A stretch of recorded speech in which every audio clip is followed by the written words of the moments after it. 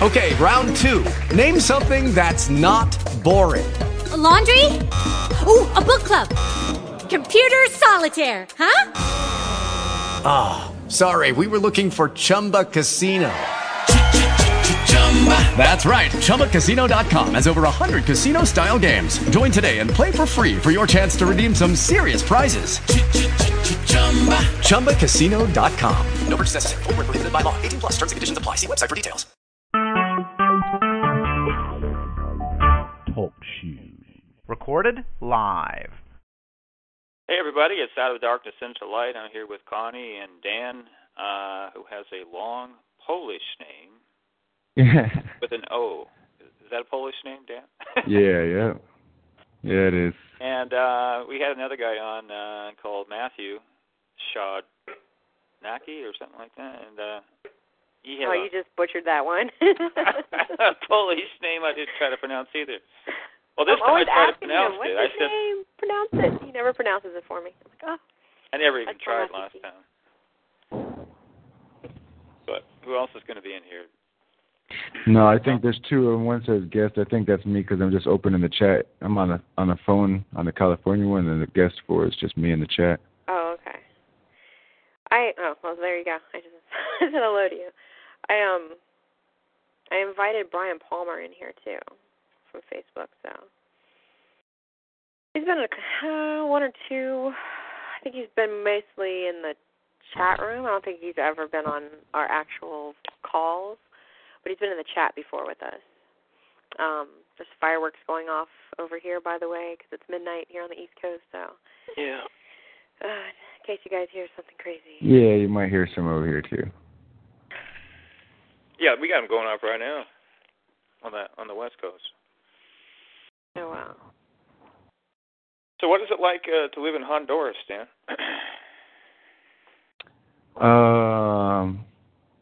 It's pretty cool. Mm-hmm. Not a lot of the... Sound like a decent place to live if the economy goes down in America? You never know what's going to happen there, you know. But yeah, I mean, you definitely have to... I mean, it's definitely a big adjustment, you know?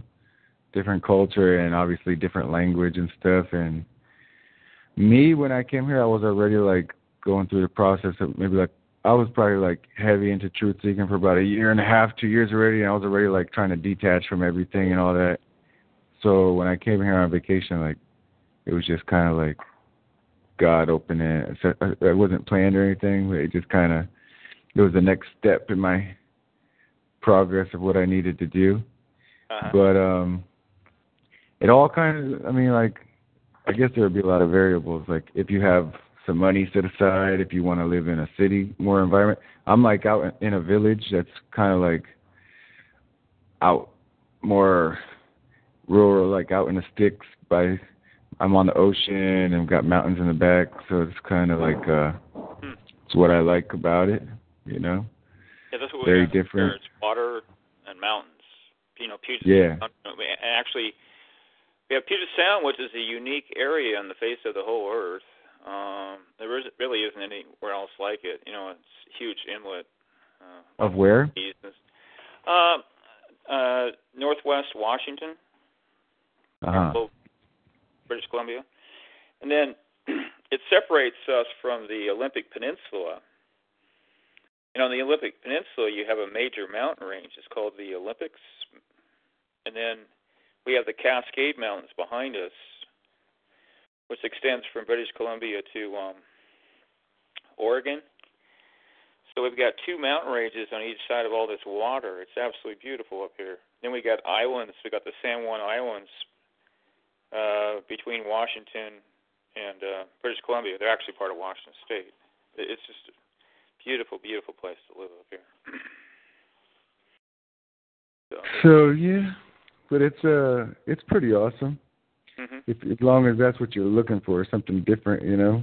Uh-huh. And the people are pretty cool. Like, especially living where I live is an actual, like, a village, a community, so everybody knows everybody. You see the same faces on a daily basis. And the first year or so when I was living here, going back and forth, it was hard going back and forth between here and the States because it was so different. You know, you're used to this hear everybody greet you in the streets. You say hi to everybody. You see the same people all the time. And you go back to the States, everybody's cold, just walking past each other. Even though I've never been to that area, I mean, I think I've mentioned, like, just Costa Rica. I haven't been there.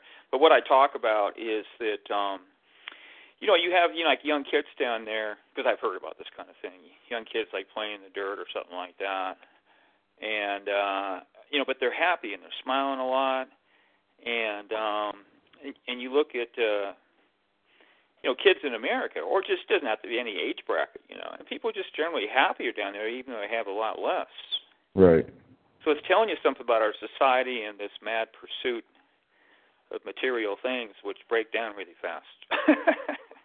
Right. And not only that, even like the trust factor, I mean, the kids are all out in the streets. I mean, the kids go out in the street, they might wind up going, to the other side of freaking the town or down several blocks down the road, and everybody kind of knows everybody, so it's not really too big of a fear. That was one of the first things that I realized when I come down here is, like, I was so programmed in my mind with all these fear things. Even before I lived here, I was helping out at this orphanage, and it was like all these little boys. It really changed my life because I was seeking God to reveal some stuff to me about His love, and I wound up being in this position at an orphanage working with these boys, and they was like, on the very first day, just jumping all over me and just hugging me and loving me. And it was like right when To Catch a Predator was really big, when it was pushing it real, like, several times a week, and really, like, getting everybody's mind fear-based on. And I realized I'm like, I was struggling a lot with these thoughts when I went down there, like, what are people going to think about me? Like, these kids are jumping all over me, And I was realizing, I'm like, dude, this is weird that I have these kind of thoughts, like, I don't want people to perceive me wrong, that I'm being too close to these kids when these kids are trying to love me and show me love and looking for me to love them back. And that should be the natural thing. And then we're programmed with all of these fear-based ideas to keep us separated and all that stuff. So it's like realizing, man, America is just so screwed up. Well, just today I was talking to my roommate about how people. Oh, it was you on the podcast, on the phone. I remember I was talking to you. It wasn't my roommate. It was you on the phone. I was talking about how we have this fear of, cult leaders and cults. Right, yeah. People didn't have that back in the 1950s, so you have to ask yourself, where did that come from? Well, it came from the media, all this fear-mongering. Right. And, when like a neighbor moves in next door, you don't trust these people because you hear, we've lost faith in humanity. So we have evil suspicions about people now and trust issues. And I got a high turnover rate here. I'm kind of like in low-income housing. It's called transitional housing, but the place is actually nice. It's just the people here a lot of them come from the penitentiary, believe it or not. That's why it's low income, Uh-huh. And but I mean, people have really big trust issues. I go out of my way to try to circumvent that, get things moving.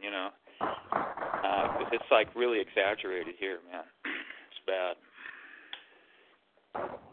I actually tell them, I'm not here to squeal on you or anything like that. I'm basically going to look the other way. I'm just not going to lie for you if somebody asks me a pointed question. Mm-hmm. They don't trust nobody. You can tell that right away. You there, Connie? Yeah, I'm here. Matthew said he can't. He's at his 5th stop of the night. He's actually out with some people right now, Exodus Select people, so he can't really call in. Something about he's going to die again tonight. I'm like, really? I think that has to do something with his special boys club that he belongs to. So I'm asking him if he's getting another promotion. He said, LOL, no. I'm going to the river to drown my old man again. I need a restart. Sounds like somebody needs Matthew's to put all that. Code. He can't understand it. Maybe he's getting maybe he's getting baptized again. Sounds like it. What he's up to.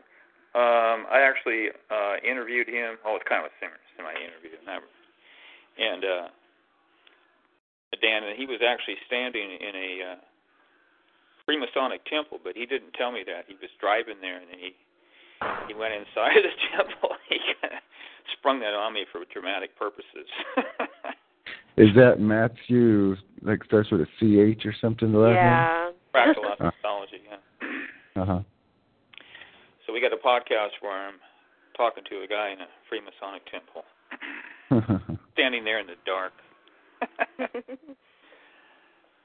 That was a long podcast, too. So who's the other guy? Patrick? Is he showing up? I didn't see him online. Oh, okay. So. Dang it, man! It's cold out here. I'm outside. Oh my gosh, it's like 20 degrees out here. Yeah, it's too cold to walk around out here. Jeez. I do a lot of podcasts where I walk around, you know.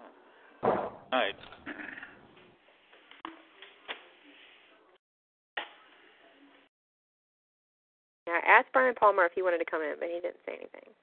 He always does that.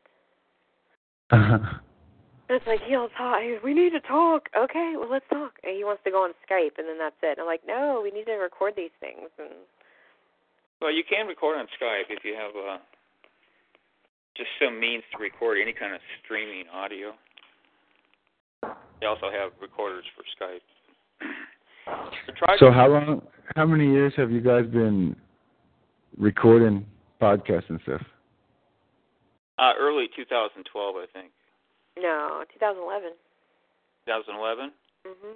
Okay. It was like the end of 2011, I think. Yeah. Yeah, we've got a lot of them up. They're not all up in one place. So. And like before that, how were you dispersing information? Well, the thing with me is I basically left society because I was told to do that, and I actually had people that were sent to me. So it was this big lifestyle change that I had to go through. And so I was just sitting there, like, passively monitoring the internet, and I would occasionally seek the Lord, like I was telling you earlier, if I could get involved with, just like an online forum or something like that. I mean, that seems innocent enough. You're kind of going, why you even bother to ask about something like that? Because I could tell that I was on tight restrictions. And, people go, why would God do something like that? Well, I was developing this huge theological system, okay? Now, when you do something like that, it doesn't drop into your lap the next day. It takes a lot of time to develop. So over the years, I began to see the wisdom of God because, I wanted to do things like write books and stuff like that. It's not like I couldn't have done it, but if I had done it on like theology or something like that with any real depth to it, especially if I did it more in a general sense, I would have had a lot of error in there, and I probably would have been embarrassed because I've gone through a lot of development, and I'm changing all the time. And see, in Christianity, we're not comfortable with that, right? Because whether we realize this or not, we really do use pastors as kind of like a measuring stick. And whether we really realize it or not, I mean, they're kind of like the experts. I mean, who else is the experts? Most Christians ignore the academic community. So what do you have left below the academic community? Well, you have pastors. Like I've said on here a number of times, in the ancient world, they would not be qualified to even function as an authoritative teacher over a sizable group of people, unless they're older in years, because you had to be an elder, you see. So we've got this system that we plug into, and it's all we know. We don't know anything else. You don't see anything else. You go to school for 4 years, you go to school for 8 years, and they tell you that you're an expert, and you got to go out and make some money because you got to pay off these loans. I mean, that right there, you see, you're going into debt immediately, and this is just the norm. I mean, everybody does it, so we just do it. And I mean, people are in a near lifetime of debt, and this is supposed to all be approved by God somehow. You know what I mean? We don't question it, and then, you get out of like a 4-year Bible school or seminary, whatever the heck. You may have acquired a wife and a child along the way, and you've got to make some money. And so, I mean, let's say you're 23 years old. Are you ready to become a pastor of a local church? Well, no. Okay. So what they do, they create a pastoral office just for you. It's called a youth pastor. So so you can make some money. Mm-hmm. And you ask people, well, what is your belief based upon? They always say the same thing. It's based upon the Bible. So you go into the Bible and you try to find these things, and they're nowhere there. There's no youth pastor. There's no Sunday school.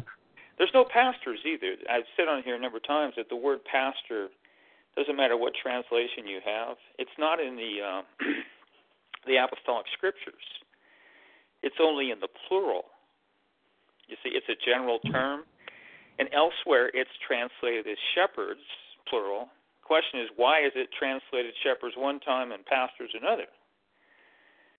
Because it should be, Paul is addressing the elders.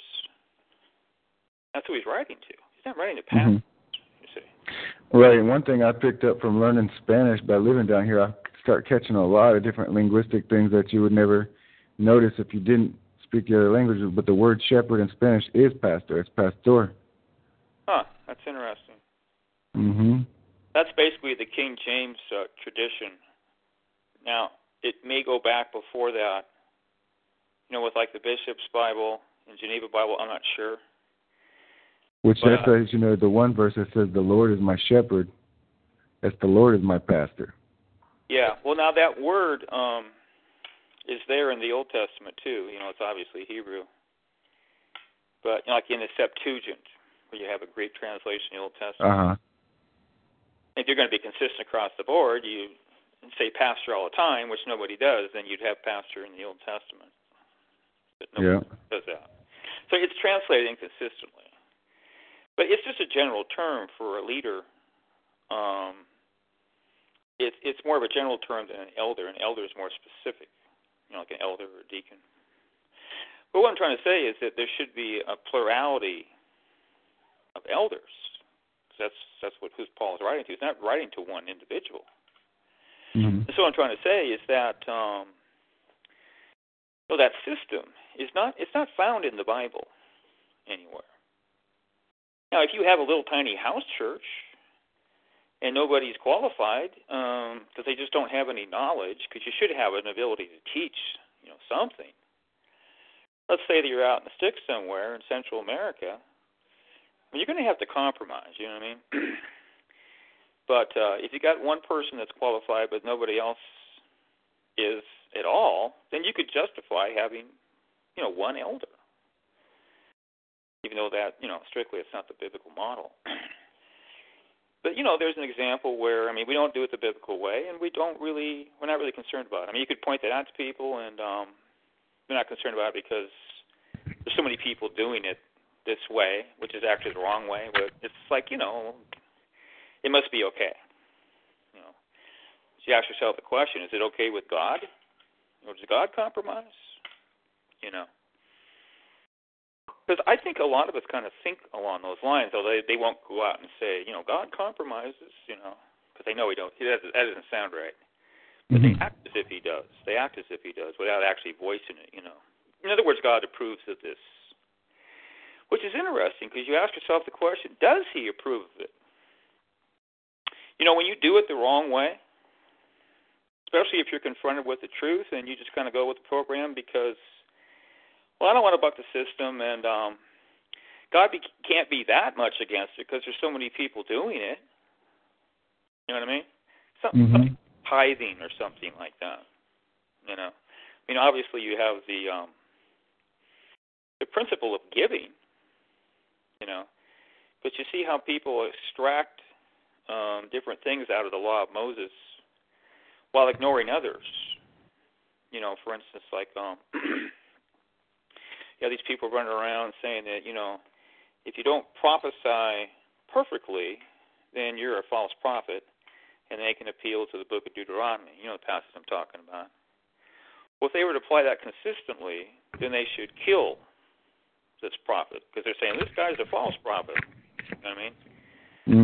Paul actually said, within the context of inspired apostles who function as prophets, he actually said, we prophesy in part. What they we don't have a full knowledge. You know what I mean? Now, that's a good example there where, see, the Bible doesn't comment on the Bible. So you're left hanging. What does he mean by that? Because, see, it can mean more than one thing. So if we had the Apostle Paul here, he would say, now, what did you mean when you wrote that? Did you mean that you could prophesy things that could be partially wrong because you're lacking in knowledge? Or did you just mean that we prophesy in part because we don't have the whole picture, but all our prophecies are true, but they're lacking information? Because that concept is actually taught in the Bible, which shows that our concept of prophecy is there's something haywire with it. I'm trying to find this. It says in 1 Peter 1, verse 10, it says, concerning this salvation, the prophets who spoke of the grace that was to come to you searched intently and with the greatest care, trying to find out.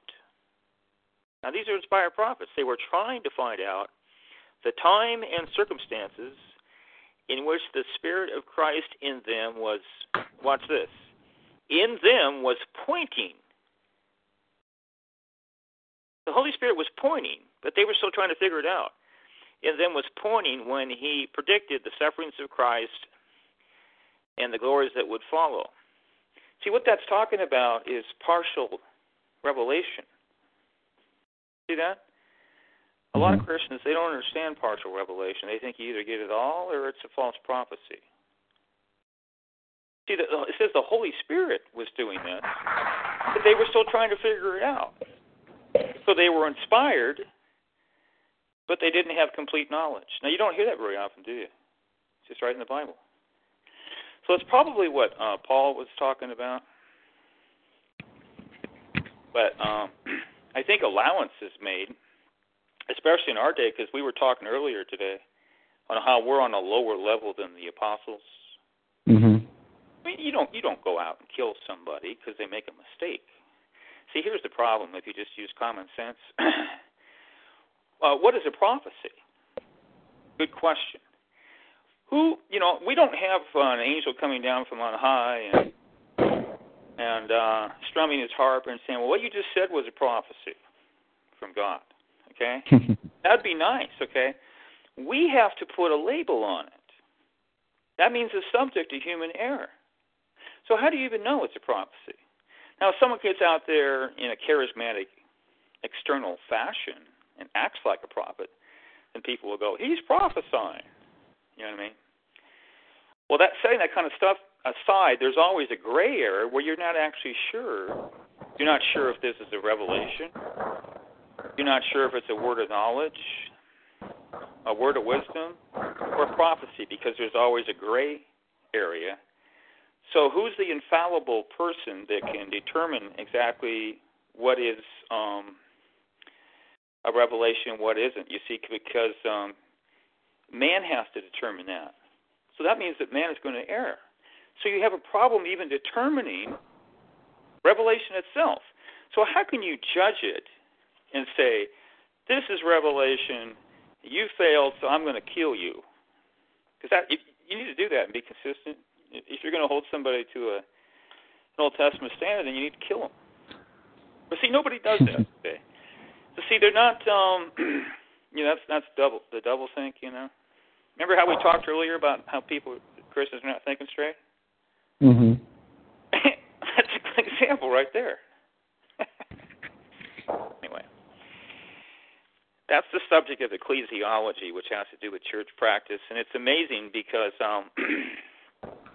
Not only is that the clearest branch of theology, because there's many branches of theology, you kind of have to get a feel for it because the church practices, whether they're right or whether they're wrong, it's like they're more self-evident. Easier to figure them out. You just kind of have to get a feel for it. But what's interesting about that subject, because we all assume that Christianity is the one true religion, like I talked about earlier. So you have orthodoxy, which has to do with correct belief, and you have orthopraxy, which has to do with correct practice. Now stop and ask yourself this question. Can you have a true religion and have false practice? No, because practice is an essential part of any religion, just like belief. So, you have belief, you have a personal deity, you have worship, and you have practice. So practice is an essential part of any religion. Then you look at Christianity, okay? Now, if you go from church to church and you have a little knowledge about the first century church, you will be hard-pressed to find that this would be like a conservative, they call them Protestant churches. They're not really, but they think they are, okay?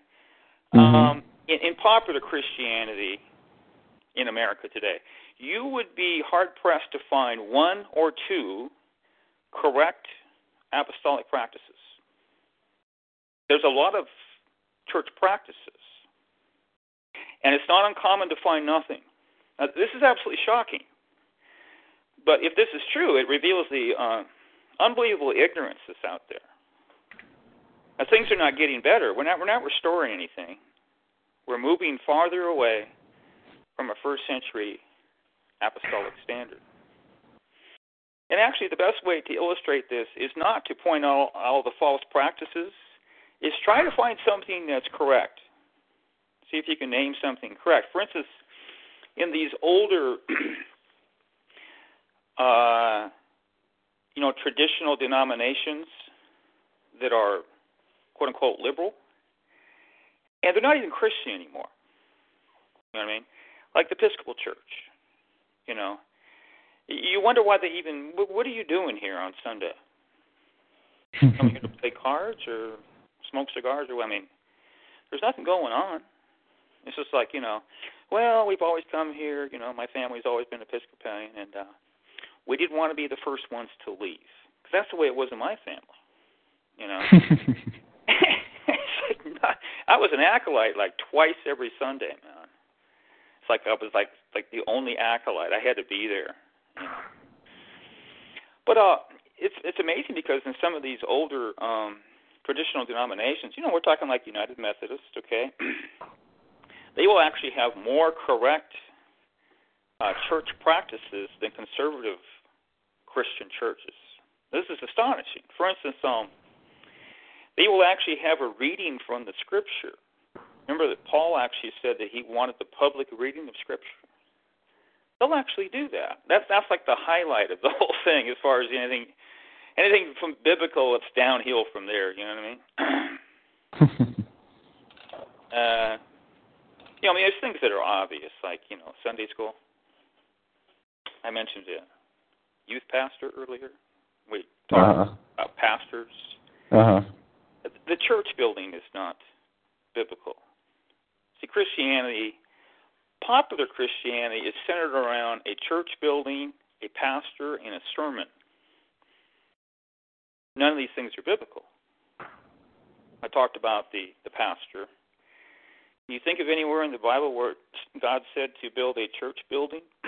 He didn't even say build a synagogue, because the church building is based upon the synagogue model, right? Right. He never said to do that either. But see, that's okay.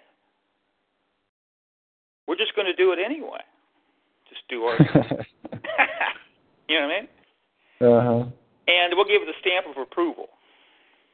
God has this big stamp of approval. He's got this great big stamp, and he says, because I love you so much, I'm going to give it a stamp of approval. Now, it's interesting how much God has changed since the way he used to be. Because in the Old Testament, there had to be absolute precision with these sacrifices, or God didn't accept it. Do you see absolute precision in the modern church today? Because I see just, slop and go mediocrity, assuming that God gives them the big stamp of approval. That's what I see. Dave, people go, Dave, you're being overly critical. Well, produce some evidence. So if you have consistent unbiblical practice, across the board, how can you claim to be a true religion? Well, you can't, you see, because practice is an essential part of any religion. So the primary argument that none of this matters, that we're the true religion anyway, is based on that reason in a circle. We're the true religion, therefore, God gives us a stamp of approval. So you haven't listened to the podcast yet, but when I talk on here, I talk about something that I don't hear anyone talking about. That it's all religions are corrupt. There is no true religion, and Christianity is corrupt, just like Second Temple Judaism, which was also a false religion, and the apostles of Jesus wouldn't have approved of it either. But Christianity is totally separate, in some sense, from all other religions. It doesn't make it mean it's a true religion. But see, what makes Christianity different is you have Christ, you have the Bible, you have God. You have a relationship available. You know what I mean? Mm-hmm. You have these things in Christianity that no other religion has. That doesn't mean it's a true religion. In order to be a true religion, you have to have truth that measures up to an apostolic standard, basically to pass a heresy test. And I'm not sure what has happened to people in their thinking, but I'm not aware of any Christian group or denomination in the history of Christianity. This will sound like a very grandiose statement that measures up to an apostolic standard. Doesn't that sound crazy? Say it again. Say that. I don't know of any Christian group in the history of Christianity. This would be beyond measure up to apostolic standard. No.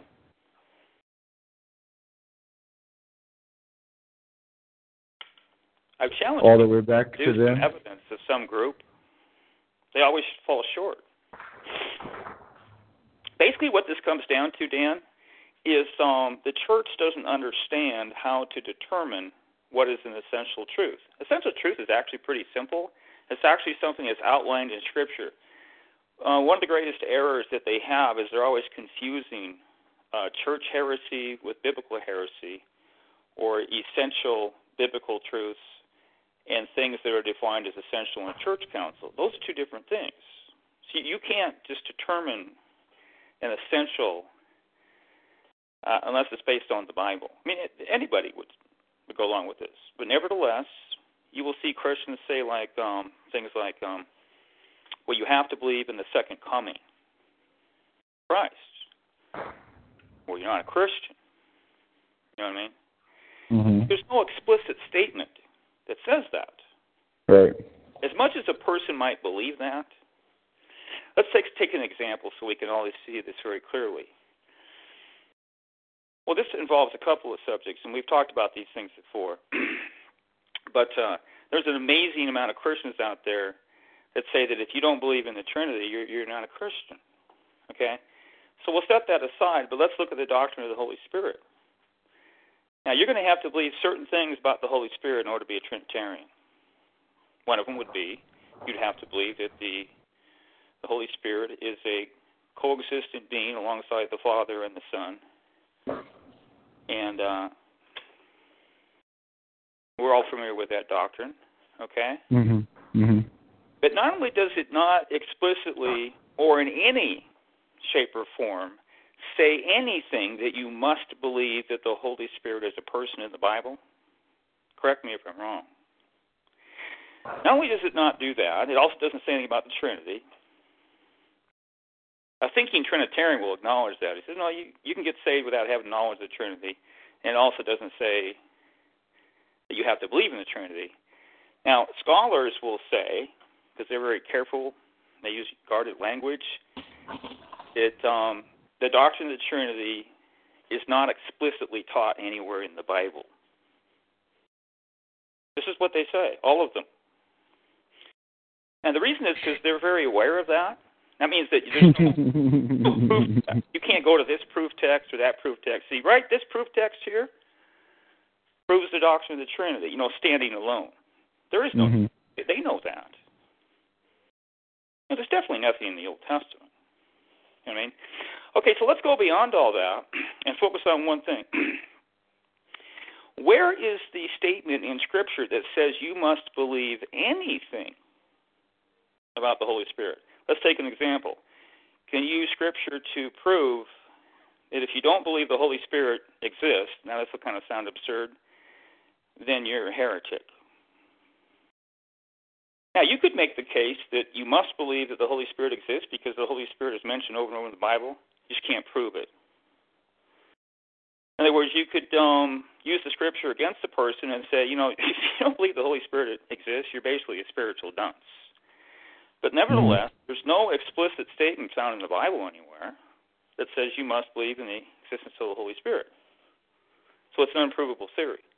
So what I'm trying to do is illustrate that if you're going to come out and say, well, what's your belief system based upon? They'll always say the same thing. The Bible. Isn't that what they always say? Mm-hmm. Okay, then there has to be specific information in the Bible that supports your belief system. Is that holding up so far? Mm-hmm. Actually, it hasn't held up at any point along the line with everything else. No, I'm saying That's funny. No, I'm saying the qualifications. What you're saying is what. None of this stuff is holding up. Right. Nothing. So as we go on, we go back to what I was mentioning earlier on the phone. There's something wrong with the Christian brain. They're not thinking straight. Mm-hmm. Okay. Why don't you have people talking about this? I don't hear people talking about it. They're just assuming things that are true and believing what they're told without any critical thinking. Mm-hmm. So that's what we do on here, is we try to get people to think, and we actually deprogram people. Because we think everybody is programmed. Oh, yeah. Yeah, so. I mean, you're thinking along those lines. So. However many years you've been alive, you've been being consistently programmed. Yeah, but the problem is you got a lot of soft conspiracy in Christianity on the internet. Uh-huh. And they look outside the church and talk about programming. But when it comes to programming within the church, they're not even thinking about that stuff yet. Right. Got that far. Because they just don't understand infiltration. Right. It couldn't possibly be that it's worse inside than outside. We're talking about infiltration in the distant past. No, what I'm saying is you just mentioned that the people in the church, they talk about infiltration outside, but they don't stop to think about the infiltration within the church. And they definitely ain't thinking that it's worse inside than it is in the outside. Well, this will sound funny when I say it, but one of the biggest problems in Christianity, in my estimation, is defending Christianity. Because we're supposed to do that according to the Scriptures. Defend the faith that was once for all delivered to the saints. Mm-hmm. That actually has to do with specific information, essential information. The Bible talks about the truth or the faith with a definite article. It's talking about the essentials. But whether we realize it or not, we end up defending institutional Christianity. And we need to stop doing that so much and turn inward and start critiquing ourselves more. Because that's what Israel used to do. They used to measure themselves against the pagan nations and basically slap themselves on the back and go, well, we're doing pretty good. You know what I mean? Everybody has a tendency to do that as humans. You sit in a pew, you compare yourself with the guy on the left and the guy on the right. And you go, I'm doing okay here. Now, the pastors do the same thing. They go to these big conferences, and, they kind of feel out the other pastors and to kind of get a feel for, how am I doing? Mm-hmm. In our society, people measure themselves against others. It's just a natural thing, And, that's the problem in denomination. See, denominations believe that they have the stamp of God's approval. You know what I mean? And they think that their denomination is better than other denominations. You know why they think that? Because they're there. And they believe that God put them there. So God wouldn't put them in the second best denomination. He'd put them in the very best one. Like most Christians are so delusional. They believe that God led them to the church that they're in. They want to believe that. Now, whether it's true or false. Okay? I'm not saying he didn't. Because they believe that, they also believe that they are in the very best church in town. And the reason they believe that is because they believe that God led them to that church. Now, God wouldn't lead them to the second best church in town. And the reason God wouldn't do that is because, well, he loves me so much. See that? Mm-hmm. Most Christians believe that, what I just went through there, whether they realize it or not. They think they have favor with God. That's why most Christians don't fear hell anymore. Century after century, people used to have a natural fear of going to hell. Did you know that most modern Christians don't have a fear of hell anymore? They just assume that they're going to heaven. You ever think about that? Did you know that the farther that you get away from God, the less you worry about hell? Does that make sense to you? Think about that. Would you be more concerned about the judgment of God if you were closer to God? You know what I mean? I mean, Moses was close to God.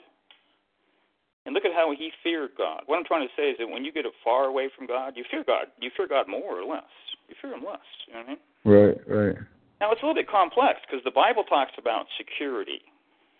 And it talks about assurance, which is kind of complex. Because there's different types of assurance.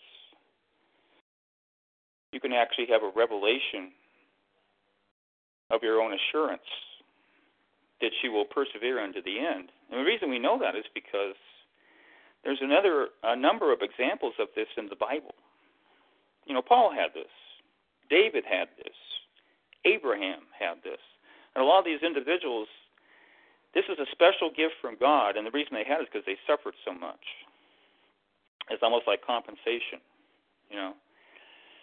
And we don't talk about that kind of assurance today. That's what's called absolute assurance, but it's still subjective, apart from that individual. Because revelation always is. You know, the angel didn't appear to me, you know, I mean, this is your opinion, you know, I don't know. That's your truth, you know. But the assurance that Paul talks about is, it's kind of a subjective assurance that has to do, it's experiential, and it has to do with performance of good works. That's what he talks about in these different passages. And you can see that there's people out there that are doing good works, you know, like Mormons, you know, quote-unquote good works, to actually save themselves. You know what I mean? Mm-hmm. So it's really a matter of the heart. I mean, who are you to judge? If you're going to have a pretty good handle on people, because most people are pretty simple, if you're around them and you know them fairly well, you can see pretty well what a person's motives are, at least over time. You know, a lot of churches, they have 2 or 3 people in there that are very, very busy. They're doing it all. You know what I mean? They're always there. And if you get to know these people, you'll find out that the reason they're that way is because from their childhood. You know what I mean? They had performance-based parents. And they're still carrying that into their adult life, and they have a performance-based attitude towards God. You know what I mean? I always have to be doing something so I can have God's favor. And those people in Christian churches have a works-based mentality, you know, because that's their strength, and those people will focus on their strength and not on their weakness. But it is based upon a performance of good works. I'm talking about having assurance, because you do want to have assurance of your salvation. But anyway, in the big picture, what I was saying is that Christians are not really that concerned, like they have been in the past, about their status before God. You know what I mean? It's not something they think about a whole lot. You know what I mean? I'm not talking about really worrying about it. You shouldn't be worrying about that kind of thing. If you're worried about it, then do something about it. You know what I mean? But just where it says, just reading the other day, it says, examine yourself to see if you're in the faith, like a consistent examining. That's the 2 Corinthians. And some translations read that, it reads, to see if you're reprobate. You know, right, exactly, yeah. Then in the older traditional translations, we have the opposite term, reprobate, which means rejected. You know? And what that's talking about is actually, it's like a self-examination to see if you're basically a heretic, because you can measure yourself against Scripture, you know, your beliefs. And the reason I say that is just because it says the faith. Because when I was going to say, it says it goes hand in hand with the other verse that you were saying about protecting the faith. Yeah. You got to know what that faith is, and then continually examine yourself to see if you're sticking to it. Yeah. Now, like I said before, you know, the truth and the faith was a definite article. It's a body of information, the essentials. So if you look at that verse and if you don't know that, you would think it's talking about, you know, focusing more on good works or something like that. But it's actually talking about a body of information. You know, do you line up with this? Because in Galatians chapter 6, it has a list of soul-damning sins, and one of those sins is heresis. You know, the word heresy. We've kind of wandered away from the biblical teaching that heresy is a soul-damnable sin. It's a moral fault. That's why it's in the list of soul-damning sins there. And it's something that, you know, you can fall into it, but you have to repent. You know what I mean? And you don't see Christians concerned about that in local churches. I mean, I could say a lot about this. Just let me illustrate one thing. If you're a pastor, it means you're a shepherd, okay? If you're a shepherd, you have to keep watch over the flock. You're responsible for their belief system. Isn't that correct? You're not be responsible for your flock. You're responsible for your flock. You're responsible for their beliefs. Why is that true? Because you're a teacher. Okay, so if you're responsible for their beliefs, then you would have to know what they believe in order to be responsible. I can be responsible for what they believe if you don't know what they believe. So if you're going to be responsible, that means you're going to have to ask them specific questions about what they believe. Well, guess what? We don't do that in politically correct churches today because we're politically correct. We don't get into people's business. The only reason we don't do that is because it's too much work.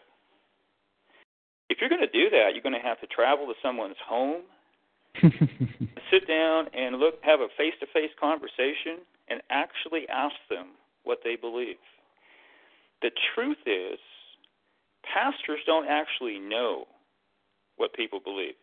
Now, if you take this and you amplify it, and you take a quick look at the mega church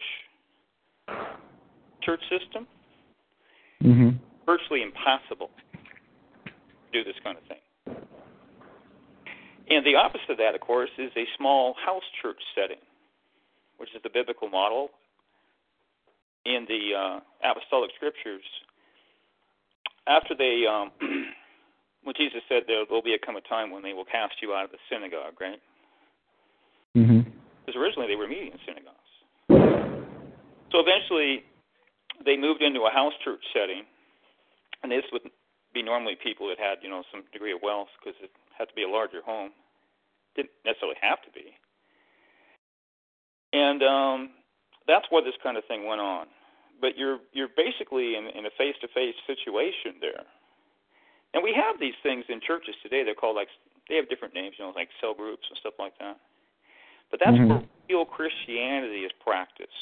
I mean, you've been in that kind of setting, you know.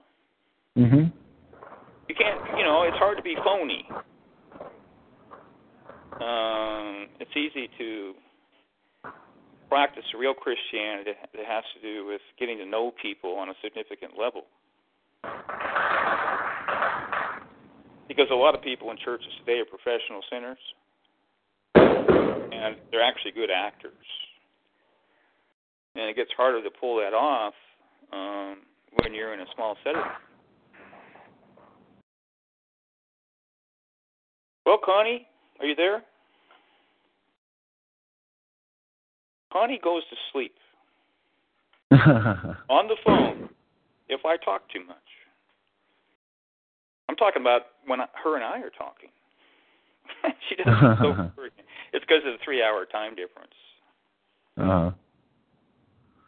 But she will check out very quickly if I start off talking too much. She's still there, so she might be in the... Oh, she says, I'm going to go. It's late here. Blessings, Dan. Uh-huh. Okay, over her time, it's almost 1 o'clock. So. Yeah, mine is about 8 till midnight, so it's probably going to start going fireworks crazy here, so if it does, I'm just going to mute. Okay. Well, I sure to let her talk at the beginning, because that's what we've done in the past, is she starts at the beginning and I take over along the way. Which is, because we've got that time difference, that's a pretty good plan. But she sounded like she was being kind of passive. Usually I'm the guy in the background. You can hear on the podcast. Of course, we splice a lot of audio, so sometimes people don't hear that part where I'm just kind of lingering in the background. So do you guys go through and edit most of the podcasts that you do? We try to do podcasts where we don't have to edit them, but it's really hard. And we're doing fine so far. I did not expect to talk about any of these things. I thought this podcast would go down in flames like really quick. Either you can't put it up at all or you're going to have to be highly edited. Uh-huh. But, see, somebody's messaging me here. So I need to answer that question that you had there on Facebook. Uh-huh. I'm doing this off the top of my head. But what we do is we talk about how to think straight. Okay? And when we talk about how to think straight, it's actually a particular worldview. And I have a name for that. It's called the deep conspiracy view.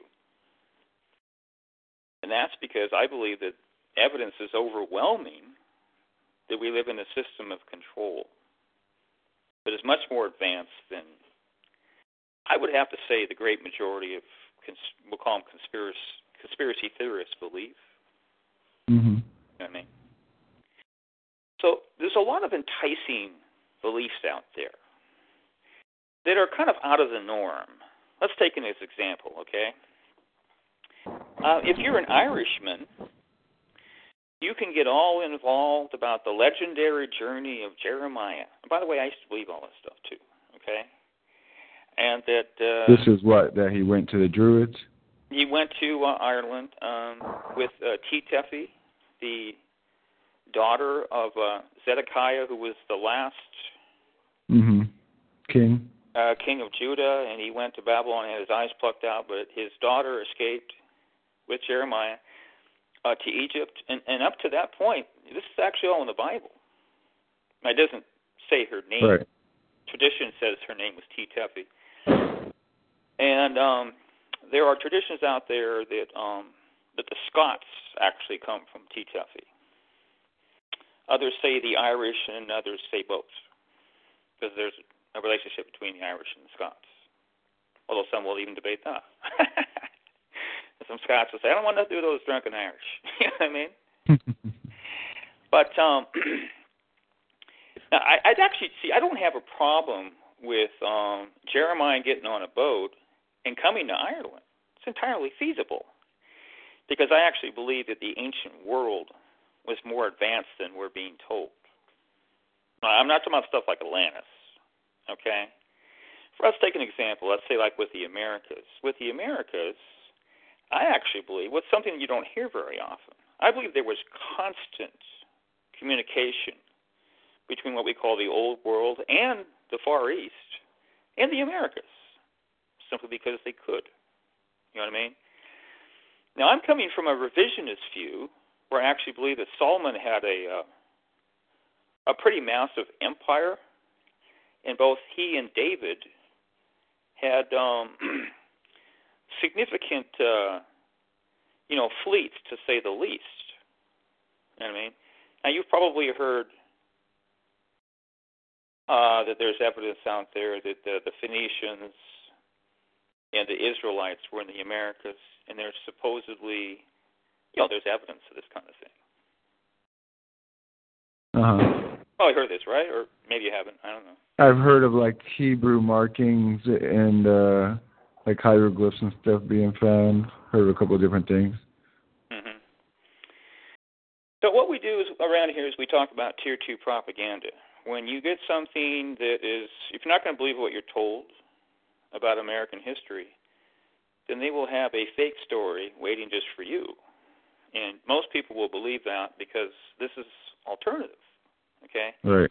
They don't believe that the Illuminati is motivated enough or sophisticated enough or equipped enough to create a significant amount of fakery to fool people and trick them, hoodwink them, that actually push through the initial veil.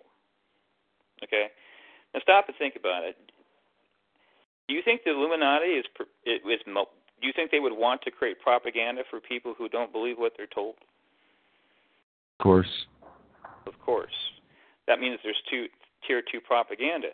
So now what we do, we select any category, and today we're talking about archaeology.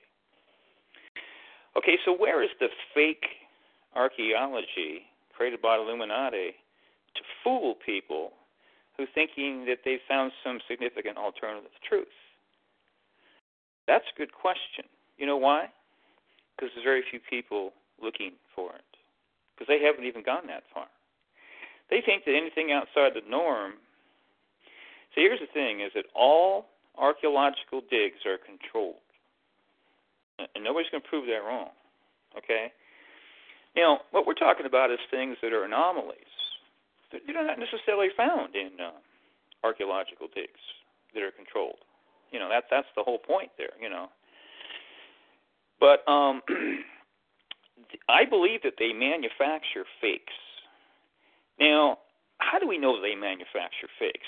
Well, this is not hard to figure out. There was an entire industry in the post-apostolic church that had to do with Christian relics.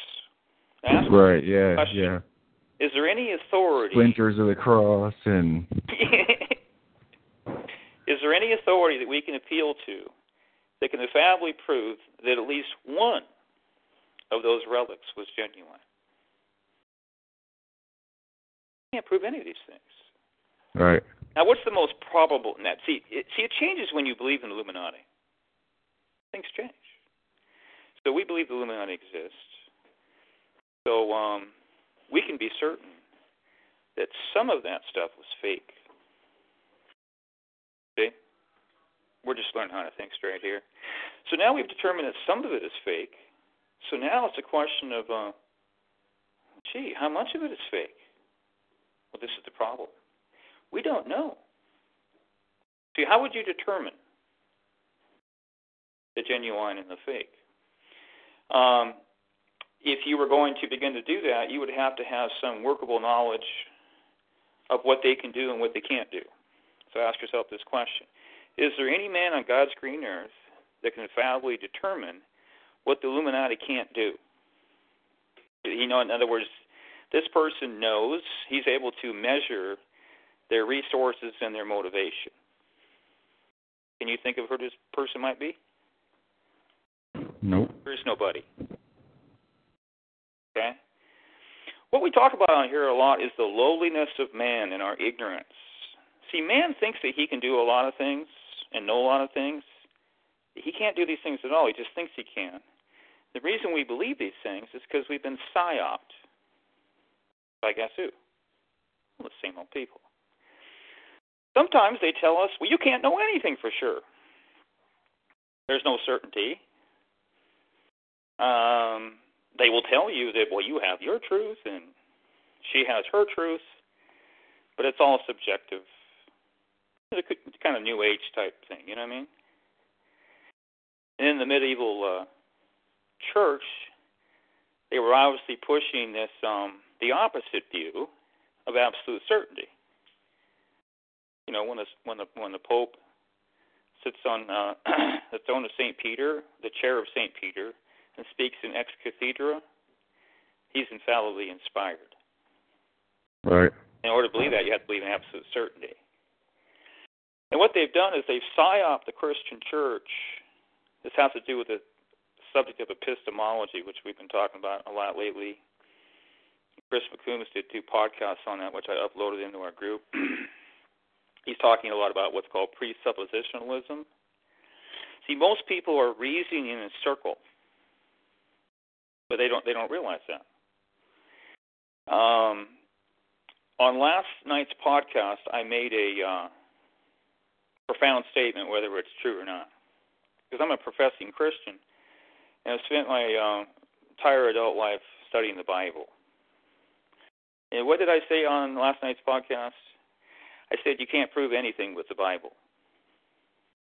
Not one thing. And the reason you can't prove anything with the Bible is you can't prove the Bible.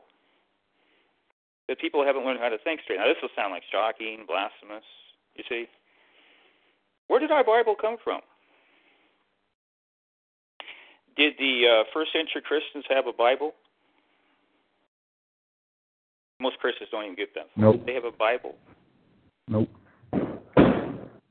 Depends whether you believe that the Septuagint was the Bible. But guess what? You can't prove they had a Septuagint either. Now, I believe they had a Septuagint. The Septuagint is just the Old Testament in Greek? Yeah, and it also has the Apocrypha. You know, there's different Apocryphas. Uh-huh. Okay. Because they took that out later, you know, obviously. But even in 1611 King James, they had the Apocrypha. Right. Another psyop, by the way. Anyway. Okay, so, I mean, there's a lot of different... We're just covering ground that we've talked about before on this podcast. Everything I've said, I've talked about before. So it's just bringing different things together in one particular podcast. Anyway, I mean, how can you prove anything in the Bible? Because what I'm saying is that, you know, see, I don't believe that you can prove that Jesus was a historical figure. Do I believe Jesus was a historical figure? Yeah. Do I believe the Bible? Yeah. Can you prove it? Okay. You got to stay here and go through all the stuff we've talked about before. See, we're not even thinking at all. When we talk, we just repeat things in our culture over and over again without critically thinking. So when we use the word prove, whether we realize it or not, we're talking about infallible proof. You see that? So is there any authority that can infallibly prove? You select any scripture, then show me the authority that can infallibly prove that that scripture was not altered. It can be one single word. For a diabolical purpose, let's say 11 centuries ago. Now this is amazing because our modern Bibles are based on the Masoretic text. Remember we talked about that earlier today? Right. And they tell us 8th, 9th century. Okay? Now, there's all kinds of contradictions between the Masoretic text. Some people will really play this down. Okay? But there's just the numbers alone differ quite markedly between the Septuagint and the Masoretic text. So, I mean, Protestant Christians will just, I mean, first of all, they don't even talk about the Septuagint, just like they focus on the Roman Catholic Church. And they tend to ignore the Eastern Orthodox Church, you know. Uh-huh. The reason I say that is because, in the Eastern Church, it's the exact opposite. They actually believe that the Septuagint version was inspired. That's where you get the LXX, the 70, because they actually believe there were 70 translators. Mm-hmm. We can't prove that because you can't prove these things that far back in history. So you're trusting somebody. So ask yourself, who am I trusting? Who am I trusting today to tell me the truth about ancient history? Whether you realize it or not, you're trusting the medieval Catholic Church. Show me something about ancient history that was not filtered through the medieval system of control. Now, we're talking about a geographical area here, Obviously, I'm not talking about Indonesia.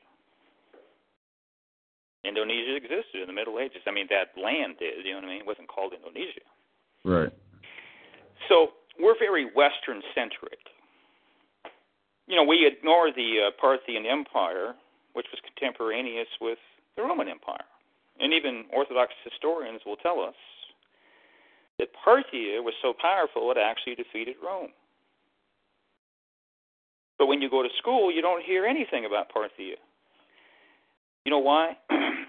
Because what you hear about Parthia is where? That's like Persia? Parthia was the old Persian Empire of Alexander the Great, basically. Well, it was actually smaller. But that general area,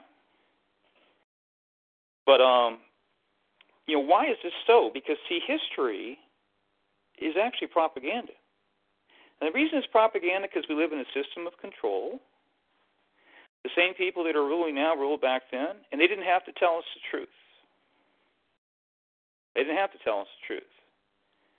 So that's why they didn't. Does that make sense? Yep. Do they have to tell you about William the Orange in the 12th century or 11th century? No. They can manufacture William of Orange out of thin air. He doesn't have to be a historical figure. Can you prove that's right or prove it wrong? No. Nope. You need a time machine. Because you're trusting somebody for even the most foundational information about anything that relates to any of this stuff.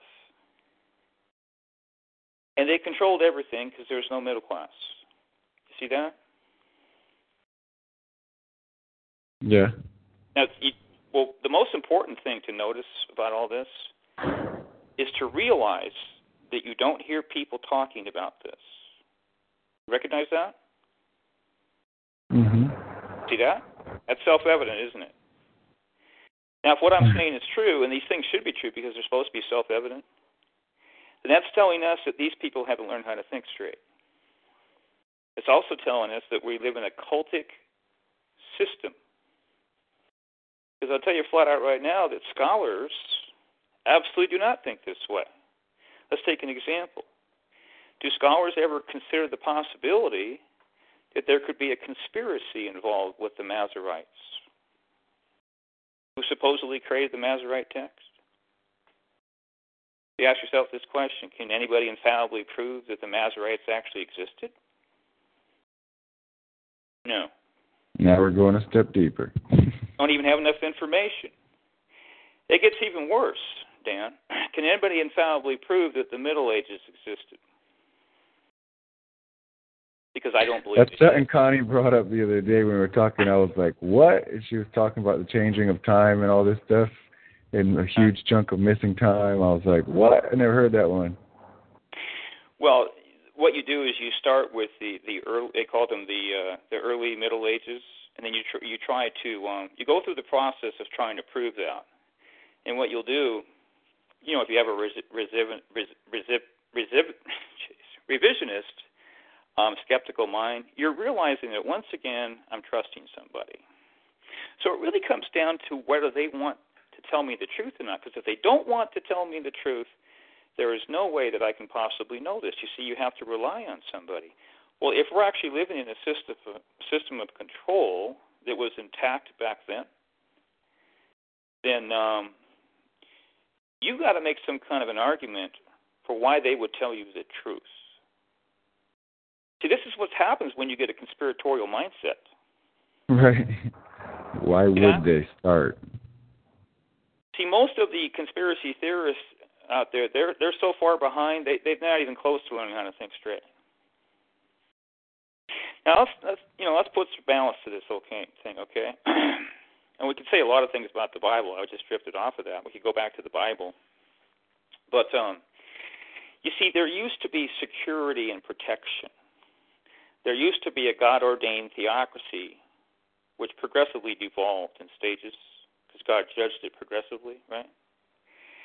But in that system, of Israel and the later Judah, you had established priesthoods and scribes, a temple system. You had genealogies that were protected in the temple, as far as we know, because you're even trusting somebody to tell you that.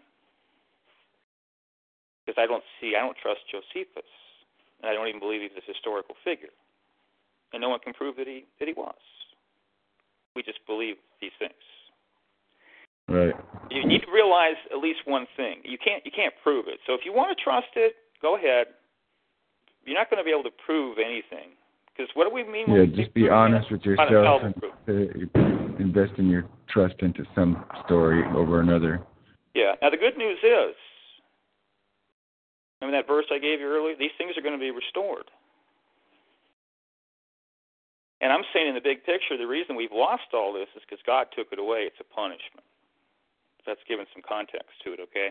It's just that people don't realize what they've lost, because you know why? The controllers don't want you to know that. They want to make it simple, because in order for propaganda to be effective, it has to be simple. Just give us simple story. That's the easiest thing to believe, and go back to the blinking screen. And you'll be satisfied with what we tell you is truth. So, you can take an example like you'll hear this repetition over and over about 70 A.D., all the stuff that happened in 70 A.D. There's nobody that can prove anything happened in 70 A.D. I can nearly prove, I have to prove that the Illuminati existed in the first century, and I can use mathematics to do that. That's the most provable science. They've left their signature behind, even that far back. But if you can get to that point, then 70 A.D. would be the least likely date for these things to happen, because they would never come out and actually give you the right date. You see that, Dan? Yeah, you're saying if it did happen in 70 A.D., they wouldn't give you that. They would say it was in a different year? Yeah, it'd be 73 A.D. or 69 A.D. or, you know what I mean? Let me look at my phone here just a second. If somebody's calling here, but I don't know who it is. I'm just going to ignore it. And why would they give you the straight-up truth? They don't have to. That far back in history. Mm-hmm. So what that means is you can assume that these things did not happen in, say, 70 A.D. Now, they could have been in another year. We don't know what year, but they didn't happen in 70 A.D. You see, because these are Satanists. There's that word. They're black magicians. They wield the power of illusion. They have a different ethic. Good is evil. Evil is good. Everything is reversed. Telling the truth is a sin. The only time you tell the truth is to get them to swallow a lie. So you have to think from their mindset. So now we go back to 70 A.D. Why would they tell us the truth about anything in 70 A.D. when they don't have to? That's also against their ethical belief system. So they're not going to. So that means that all the things that we're told about 70 A.D., none of them happened. Because they like to mock our ignorance and stupidity. Their big satanic egos. This is how you learn how to think straight. I mean, it's kind of funny. You get to see, because we're really looking into the human psyche and examining how far gone people are. I mean, they're not even close to grasping basic concepts of reality. Like I've been saying earlier, there's all kinds of profound secrets about soil, air, water, the most basic substances all around us. And they don't understand any of these things. They're not going to either. So anyway, I mean, you can ask me some questions about the Bible, but there's a lot of things we could say. I mean, I could spend a whole podcast, just starting right now off the top of my head. People say that, if we had the original manuscripts, we could prove this or that. Well, if you had the original manuscripts sitting in your lap, how could you prove that they were original manuscripts? Ask yourself the question, is there any human authority that can infallibly prove that the Bible was not created by an advanced subterranean race to fool simple-minded surface dwellers? Who is the authority that can infallibly prove that? And more importantly, how is he going to do that? What methodology is he going to use to prove that? You can't do that. You know why? One simple reason. Not enough information. Why do I believe the Bible? Because Christianity is a book-centered religion. And we all know that's actually 66 books, okay? But it's a religion that's based around a physical text, and I actually believe that's a psyop. Okay? This sounds totally wrong. Because isn't Christianity supposed to be a Bible-centered religion? Well, yes and no. Everything's about balance. Everything. But see, what Christianity is really supposed to be about is based on a relationship. And you'll have Christians out there who will say, Christianity, how many times have you heard this? Christianity is not a religion, it's a relationship, right? Right. You might have said that yourself. Did you know that's not true? Come on, Dave, you got to be wrong about something here, so you're overdue. Think I'm wrong about that? Well, I heard you're really talking about practices. I mean, it's putting... Well, they got to be right about something. Because they haven't been right about anything so far. You notice that? Everything's wrong. But this is the one true religion. So let's see if they can get this right. No, because in at least two places in the Apostolic Scriptures, Paul actually uses the word religion. Now, that's an English word, and it's actually, I don't want to say it's a mistranslation, but it's a very poor translation. It's a word that we acknowledge, but, it's actually translated that way in English text. I mean, actually, traditionally. When Paul talks about true religion, it has to do with, visiting widows and helping the poor and stuff like that. It's right in the Bible. It shows they don't know the Bible. This is something that people hear, and they repeat, and they pass it on without any critical thinking. So it's not either or. It's either a relationship or a religion. It's both, you see.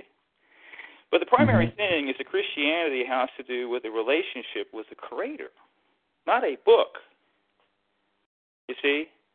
Because there's no human authority that can infallibly prove that book. How are you going to do it? Now, there is a way to bypass all this. Revelation. But the church has been psyoped into rejecting extra-biblical revelation. That's what we talked about earlier. Now, I'm saying that's a psyop. Now, that's an opinion. I can't readily prove that. Okay? But basically, what you would do to illustrate this is ask yourself a basic question. Do you think that the Illuminati likes extra-biblical revelation that comes from God? Now, when I say that, ask that question, I'm assuming that there actually is some genuine extra-biblical revelation somewhere. Do you think that they would like that? Nope. No. Do you think they would try to convince Christians that there's no such thing? Yep. Absolutely. Now, what we do know, like we said earlier today, is there's a tremendous amount of confusion out there. There's demonic, false charismata, false prophecies. It runs the gamut. And I'm actually saying that most of it is false. So because of that, should we broad brush it and just say it's all a bunch of demonic garbage like some Southern Baptists do? Or should we try to discern between wheat and chaff and extract the truth out of it? Let me tell you, if you look at these prophecies online, I mean, you're supposed to develop discernment skills over the years. I have a heck of a time trying to figure out what is a genuine prophecy from God. Because some of the false ones are like really obvious. You know what I mean? I mean, if you're 100% convinced that there's no pre-trib rapture, I mean, it's your own personal truth. You know what I mean? But I mean, and it is, if it's false, you know what I mean, you got to go with something. Then if they have some kind of prophecy about a pre-trib rapture, you're going to go, that's false prophecy. God's not speaking that, because there's no such thing as a pre-trib rapture. You know what I mean? Right. Because you're measured against the Bible, but it's always based on your understanding. But everything is this way. See, this is the frailty of man. We're not infallible. We're actually pretty stupid, and we've gotten stupider. That's what I was saying earlier, that God has made us all stupid. It's a corporate judgment. It's actually in the Bible. And you can look up Isaiah 29. I've read it on this show at least twice. I don't want to do it again. That's probably the best chapter in the Bible where it talks about God making his own people stupid. He's clearly taking away spiritual truth. That's going to affect your intellect. It's not going to bypass it. You know. And actually, when you have a corporate judgment, sometimes it can be all-encompassing. But this is not easy to figure out. The way that you show this is you look around at reality. This is one of the best ways to prove that we're actually in a cult, the cult of society. And what you see everywhere is omnipresent devolution. Instead of focusing on how everything is deteriorating, try to find something in the created order that's improving. I'd sure like to know what it is. There's nothing. Okay? Now, the Bible teaches that God has his hands in everything, that he orders all things. This has to do with the providential aspect of God, his providence. For instance, in Hebrews 1:3, it says he upholds all things by the word of his power. So if there's an etheric structure behind the molecular structure, God is upholding that too, or we'd all collapse into ourselves. There'd be nothing. Okay? So we have this reality that's everywhere present of devolution. And now you fit God in. Now, devolution has to do with various aspects of human beings. You know, their mind, their spirit, their soul, their body, their emotional element, etc. Everything is devolving. Now insert God. Now we can figure out whether God is making mankind smarter. I'm talking about Christians. Christians don't escape this. Is God making us, because nothing is ever staying the same. There's no evidence that anything is in a static state. Everything is changing. And there's a lot I could say about that, because it actually has to do with a cyclical nature of creation. Everything is actually cyclical. Okay? Mm-hmm. So God is involved, and nothing's getting better. This has to do with the human mind. What I'm trying to say, it's God's will for the man of mind, his intellect, to devolve. Now, we've been propagandized to not believe this.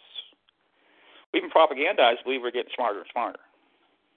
We've been propagandized to believe in evolution. Now, evolution is the exact opposite of devolution. So once you start to acknowledge reality all around you, then you will know that people are delusional.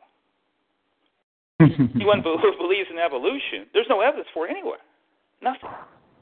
It's completely manufactured. See, I'm not even talking about, the whole scientific thing. I'm talking about things around you evolving. There's nothing evolving. Not yet. There's going to be an upswing, because if there isn't, everything will implode. Because you can't keep devolving and spiraling down forever. That's basic common sense. So eventually there has to be an upswing, or everything will be destroyed outside of God. So God has to act. But he hasn't done it yet. So God is involved with the the Christian mind devolving. Now, there's a lot of reasons why it's devolving. See, things are complex. We actually live in an energetic environment, and most of our environment has negative energy. It's electromagnetic. Most people's home, there's no significant, it's called right spin energy, because all energy moves from point A to point B like a vortex in a spiral fashion. There's no significant beneficial energy in their entire home. Everything is toxic. It's been planned that way for a diabolical purpose. And it's primarily directed to Christians. Why is that true? Christians are the enemy. Your home is full of poison. They've created homes that are hermetically sealed. When you sleep at night, you sleep on bed springs that have absolutely been proven to be an antenna. It basically functions for mind control. I mean, when you say mind control, I mean the average citizen is programmed to have a laugh response. They're on mind control to react robotically towards the subject of mind control. You know, it's like someone pushes their button. If someone says mind control, then you do this. You know what I mean? That's a person on mind control. I'd point that out.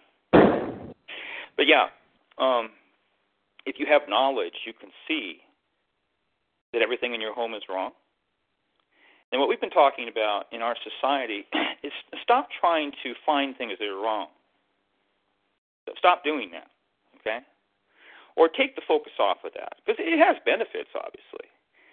But let's bypass that, and let's try to find something that's done the right way. Because I'm saying there's nothing anywhere.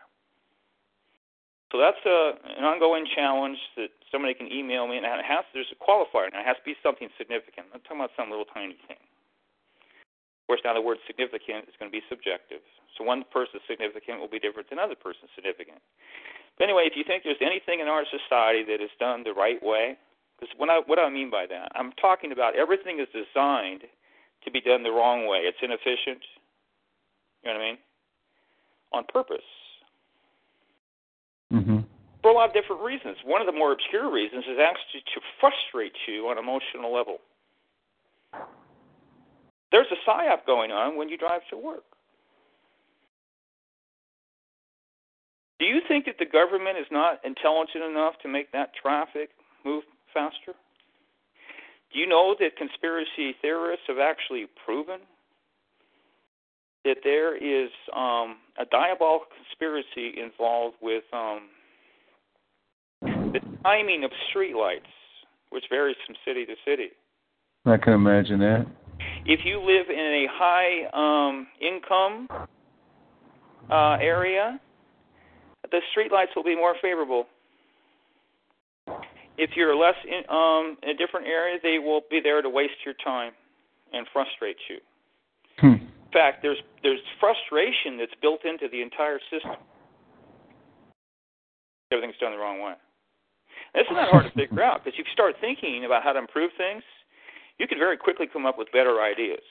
Let's take an example. Let's collapse our whole reality, which is fear-based, like you said earlier. Show you that we live in a system of control. First of all, you can't get anything through the patent office that has to do with alternative fuels or alternative engines. That's a system of control. So is that conspiracy theory? No, that's conspiracy facts, sir. Now, if you go back to the original American cars, they ran on alcohol. Did you know this? Nope. Well, notice that you don't hear people talking about this. Remember I talked about the stupidity of the human mind? That's true. Because they have a psyop going that has to do with the petroleum industry, and it overlaps into a lot of things. There are fantastic tales about how we derive petroleum from the carcasses of dinosaurs. They actually tell you that when you get a quote-unquote education. You're supposed to believe that or you get a wrong answer. That's a cultic system. Remember today in our previous conversation we talked about this cultic system, the educational system. There's no significant difference between that and the Watchtower Bible and Tract Society, which readily acknowledges a cult. You ever get the wrong answer in a church, Dan? You know you got, that was the wrong answer, Dan. Don't say that. Keep talking about that. We're going to punish you. It's called asking a pastor a question. Did you know that you actually have a cultic system in the local church that is not? Well, here's the thing. Let's step back. In the cultic system, it's not designed for asking questions and free inquiry. I'm talking about, you're not trying to cause trouble. You're actually trying to find the truth. You're assuming that this guy has it, so you can ask the question so you can get some truth. That's what they used to do in the ancient world. They used to seek out an authoritative teacher and ask him questions. What's wrong with that? What's nothing wrong with that? Okay, that's based on common sense. In church, you're not supposed to ask questions. Now, that doesn't mean you can't ask any questions. I'm not talking about that. But it's a system that's not designed for that, just like in a college classroom. Hey, you can ask some questions in there. Watch what happens if you keep asking them. Mm-hmm. You'll become a troublemaker. Now, the same thing happens in a local church. You know why? Because the pastor is actually programmed by the system. It's called Bible school, to believe that he's an expert. None of this can be proven by the Bible. You know why? Because when you come out of seminary, you're not old enough, according to a biblical standard, to be an expert on anything. This is true. That's what the concept of an elder is. In all ancient societies were based around an elder statesman. Oh, but we don't pay attention to that anymore because we got a better system. You know what the system's called? The money system. Money is what rules everything. Money is our God. Now, the great majority of Christians are not spiritual people. That's because they practice a religion that is the antithesis of any kind of spirituality. And what is that religion? It's called materialism.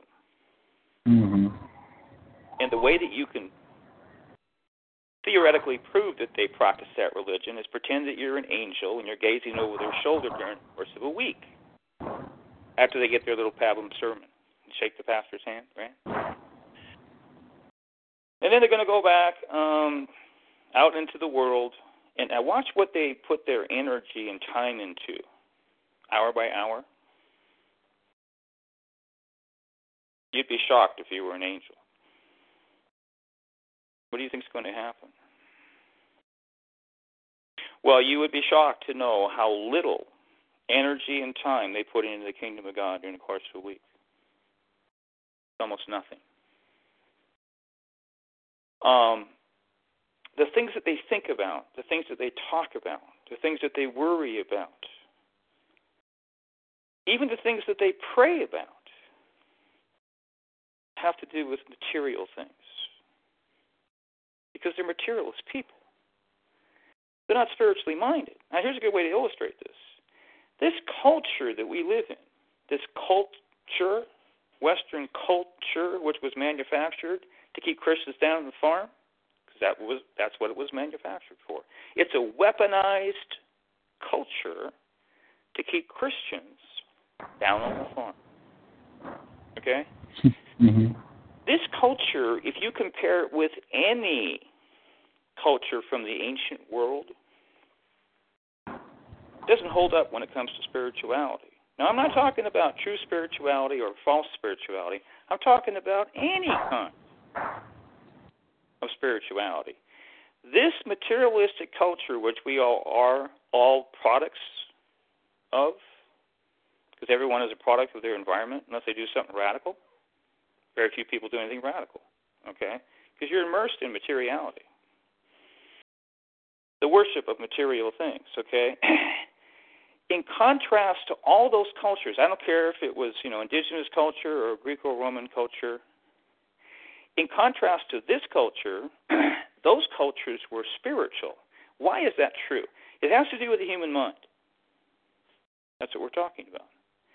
What are people thinking about? Believe it or not, people back then were very conscious of the spiritual world and how their actions affected different kinds of beings that they believed existed in this spiritual world.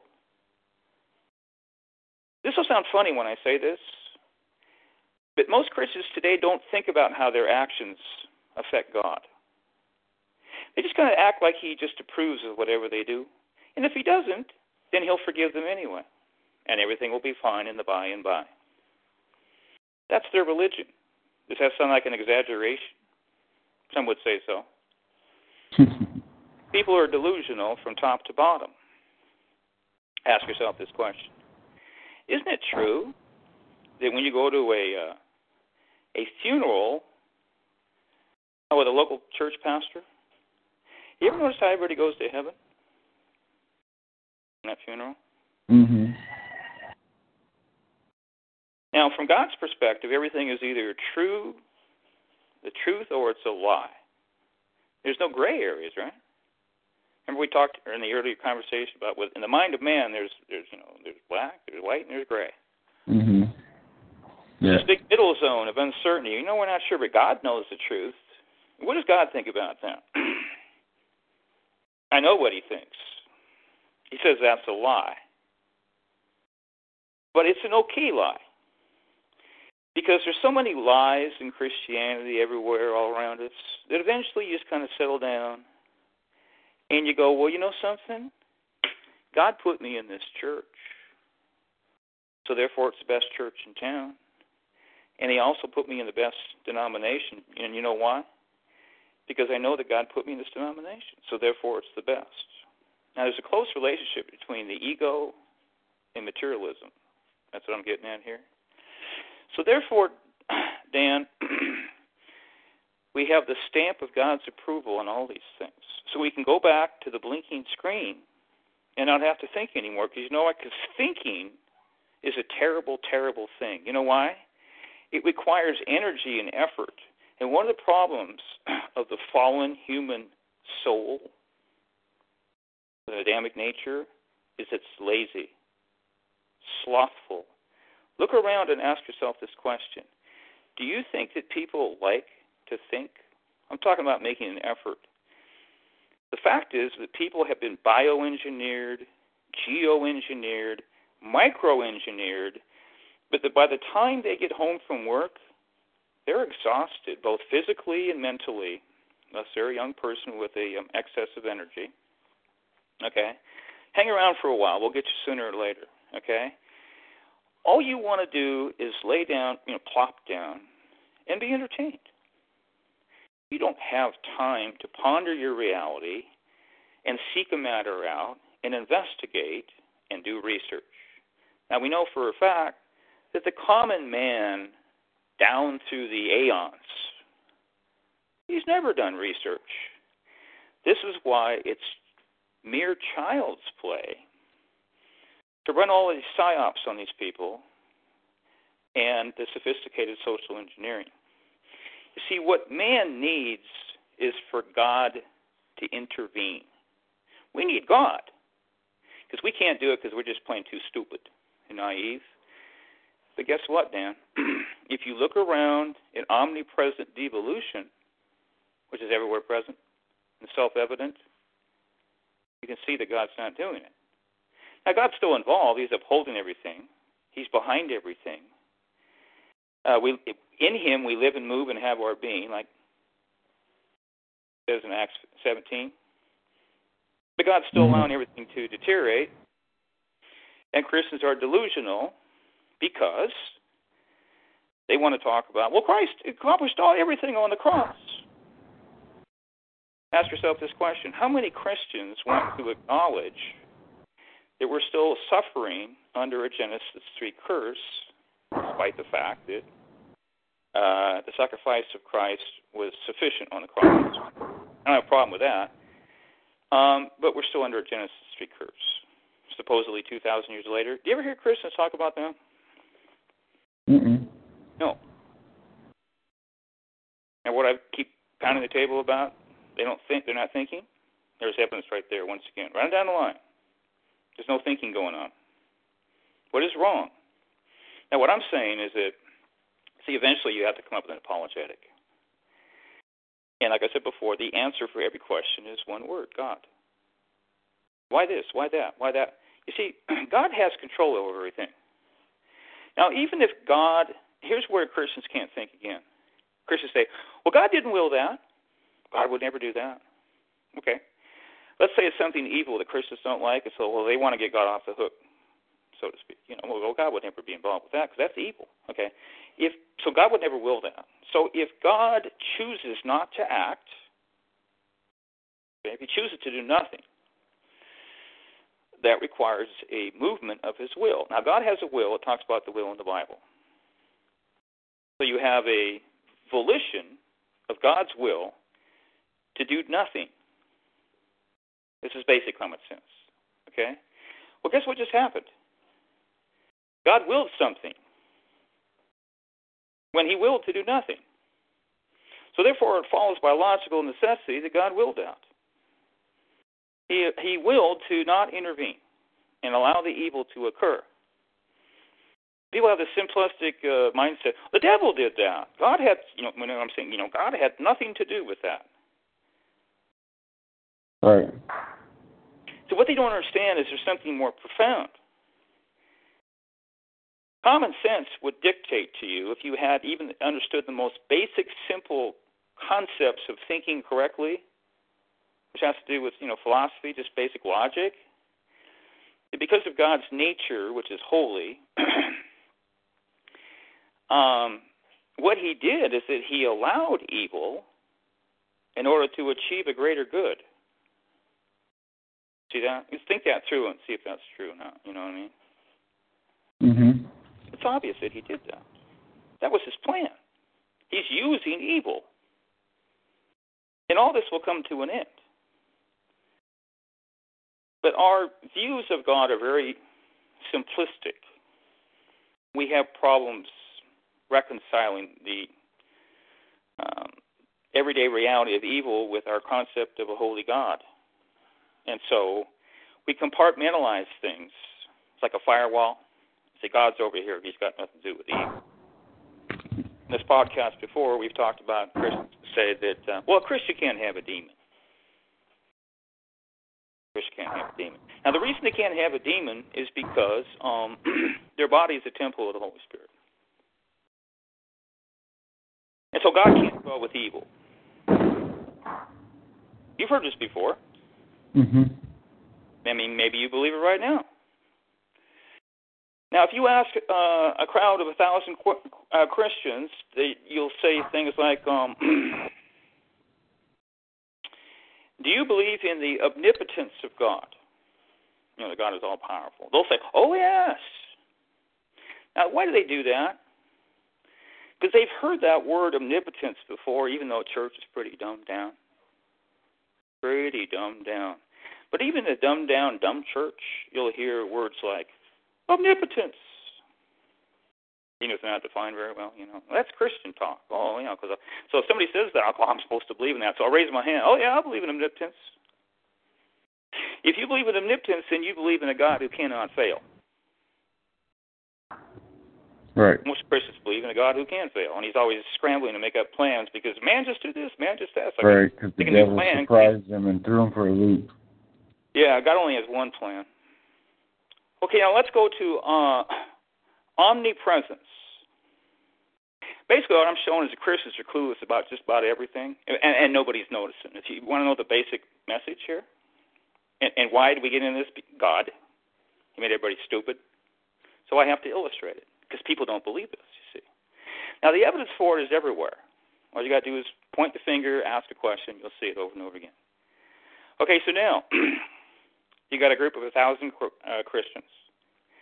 You ask them the question, do you believe that God is omnipresent? What do you think they're going to say? Now, they've heard that word before, too, haven't they? Now, they know that they're supposed to say yes, right? Now, what's interesting is you'll have different definitions. In other words, people will say, oh, yes, I believe in that, But they have conflicting opinions on what that term means. So I'm just trying to say that, yeah, they'll nod their head. Oh, yeah, I'll believe in that. I'll stop and think for a moment. These Christians who believe that a Christian can't have a demon because the demon is dwelling inside somebody, and it can't happen in a Christian. See, Christians are filled with the Holy Spirit.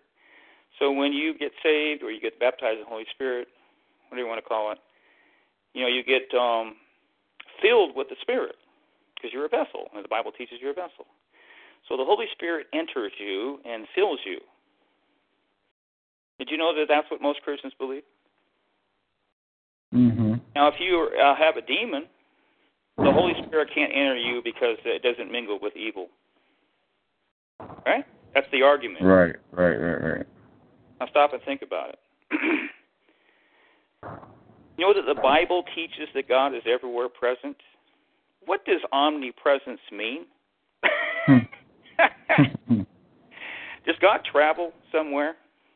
You go to point A to point. No, because He's already there. He has no place to go. Right. See, that's what omnipresence is. Now, ask yourself this question: do Christians understand omnipresence? No. This is what's called a disconnect. Now, the reason we have the disconnects are right on down the line. It basically has to do with believing two things that are in opposition to each other. You have your entire adult life to figure this out, but you never do. And the same thing with pastors. You can go right down the line. One illustration after another, they go, my God, it's really this bad? Yes. Now, what it proves is that people are not thinking. And I'm saying one of the reasons they're not thinking, they're too lazy to think. You actually have to solve problems. Did you know that when you live in a dense material creation, you are confronted with problems every single day? And that's a way that you could actually look at life. And I didn't actually look at life that way, and actually till I think about a couple of months ago. I looked at it from that perspective for the first time, and I go, wow, every day I'm confronted with problems. A lot of these problems are on my stupid computer. If you have a Microsoft computer, you're confronted with problems every day. You're trying to keep in working order, you know. But if you're really into alternative health, you have to have a regimen that really goes from hour to hour, even if it just involves drinking, purified water. You got to do things all day long. You can't be passive. You can't just go down to the store and buy things off the shelf and heat them up and then swallow them. You got to make intelligent decisions. You got to do things what people call the hard way. Oh, that's the hard way. You got to prepare it a different way. Oh, that's a lot of work, man. Just put it in the microwave, You really think that's better for you, Dave? But yeah, you're confronted with problems. This world is full of problems. And most people are in negativity overload, and they don't want to acknowledge how negative their reality is. And so they compartmentalize that truth, and they start to shut down, and they're in denial. Now, if you start to say things that might trigger the overriding truth that we live in a negative reality, then they will start to, you can actually see them, observe them, what happens. But unless they're on a sincere search for truth, which very few people are, they will physically remove themselves from you. You know what I mean? It's called shunning, and it's practiced in the cultic system. So that's one of the many evidences that we live in a cultic system, but we don't know it because when you're in a cult, you're not supposed to know you're in a cult. That's one of the identifiers that you're in a cultic system. Now, people would say, well, Dave, you're in a circle. No, you go back to things that you can prove. In the earlier conversation, I pointed out how when we get our education, all we're doing is just regurgitating what they tell us is true. They define reality for us. And we either believe it or we don't. It's based on memorization. And they either punish us or reward us. It's like a dog. You know what I mean? If your dog doesn't do the right thing, if it stains the carpet, you punish the dog. And if your dog does the right thing, you go, that's a good dog. You reward him with a little dog bone or something. You know what I mean? That's the way they treat us, you see. They don't encourage creative thinking. They don't encourage discernment. And I could make a list of things. You can see, like when you watch television, that you'll never hear the term, knowledge is power, something that basic. Because that's a very important term, especially to them. Because if you really believe that, then you should restructure your life accordingly and seek after knowledge so you can become wise. You actually see in the Bible, in the book of Proverbs, because people always go to, the love chapter in 1 Corinthians 13, and they exalt love above all things. In the book of Proverbs, it says that knowledge and wisdom are superior, that these are the things that we should seek above all things, and it compares them with, precious gems and rubies and gold and silver and stuff like that. A good philosopher will tell you that love is dependent upon knowledge. Because in order to love, you have to have an object to love. In order to have an object, you have to have knowledge. You see that? Now, we all know that we don't do philosophy in a local church. They also don't teach you how to do basic logic. You know what I mean? Otherwise, you wouldn't have all these people with all these contradictory belief systems that they never worked out. And nobody ever notices that there's a problem. That's how you can tell nobody's thinking. Because when you go into a different denominational system, let's just step back a little bit. Is this true or is this not true? You can prove it's true through my statistics, okay? Statistical patterns. Is it true or it's not true that when a pastor goes to a denominational Bible school, let's say Southern Baptist, okay, that he's going to come out of that Bible school with a Southern Baptist mindset? Do you think he's going to believe that the baptism in the Holy Spirit is a secondary work of grace? No, because they don't teach that there. Okay? It's not like, 17% of them will. No. Unless there's some kind of an anomaly, nobody's going to. Now let's go to the Pentecostal seminary. If you come out of the Pentecostal seminary, you're going to believe the exact opposite. Now, it's actually more likely that you could go to a Pentecostal seminary and come out of there not believing that. And that actually happens. You know what I mean?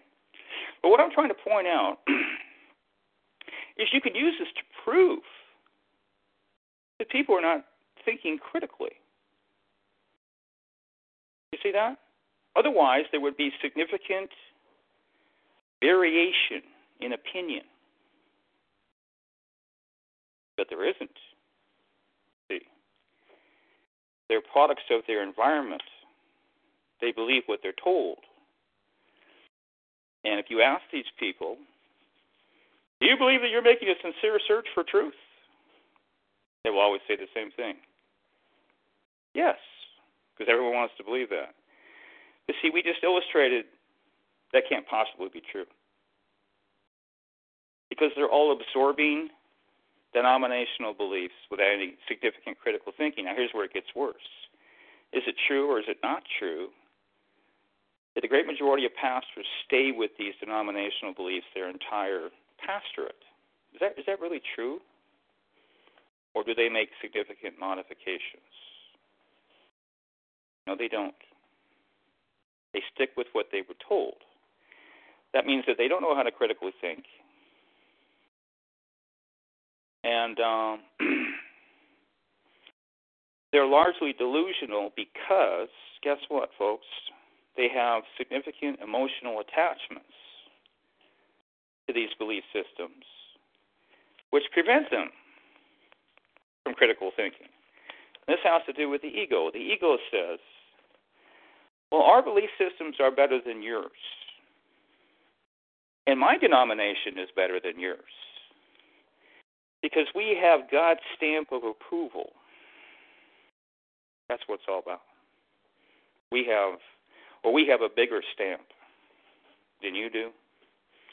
Because if you had a bigger stamp of approval, then I'd go to your denomination. See, it's all about me. And God, you know what it comes down to? One thing. God favors me over you and other people. Now, it sounds like I'm being harsh sometimes when I say things like delusion or delusional. But ask yourself that question. Isn't that person delusional when they do that? Because, see, it's false. But now ask yourself this question. How many people believe that? Well, I'm illustrating that the great majority of Christians believe these things. The great majority of Christians believe that I go to the very best church in town, and my denomination is the best, and I'm going to heaven, and so is my whole family. You see that? Now, the opposite of that is the awful truth. You could have a heretical denomination. You're going to hell. Your pastor is a Satanist. He infiltrated the church. And you go to the worst church in town, but you're so delusional, and the place has got demons in the rafters. But because we dance up and down every Sunday and clap our hands loud enough and long enough, then that makes it all better somehow.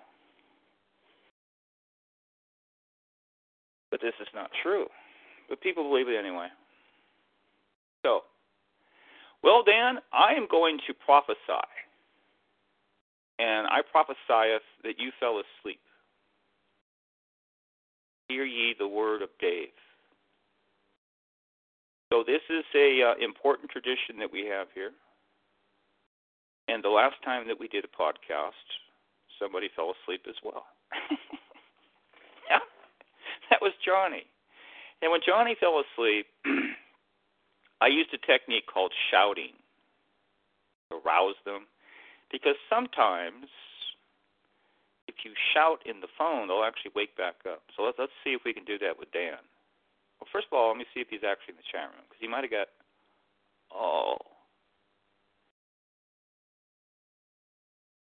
okay, he had to go. So he's not here anymore. All right. And that happens because, Dave is on a rant, and he's, here for the first time, so he's going, wow, man, I don't want to interrupt this guy. He's just going to keep right on going. I never talked to anybody like this, So he didn't want to interrupt me. He probably thought I would just keep going deep into the night, which that has actually happened before. If you go to room 2, I actually talked for 5 hours one time on a long rant. I slowed it down a little bit from time to time, but we actually ran out of time. Then I opened the room up again, and the total of the 2 podcasts was around 5 hours. But this kind of thing does happen. So anyway, I'd wish you a Happy New Year, but when you hear this, be later on. But a year is a year, so I hope we have a better year. I don't think we're going to. I think this is not going to be a very good year, but I wish I could say differently. But anyway, thanks everybody for listening to the podcast, and we'll catch you later. All right. Thanks. Bye. Lucky Land Casino, asking people, what's the weirdest place you've gotten lucky? Lucky? In line at the deli, I guess? Aha, in my dentist's office. More than once, actually. Do I have to say? Yes, you do. In the car before my kids' PTA meeting. Really? Yes. Excuse me, what's the weirdest place you've gotten lucky? I never win and tell. Well, there you have it. You can get lucky anywhere, playing at LuckyLandSlots.com. Play for free right now. Are you feeling lucky? No purchase necessary. Void where prohibited by law. 18+. Terms and conditions apply. See website for details.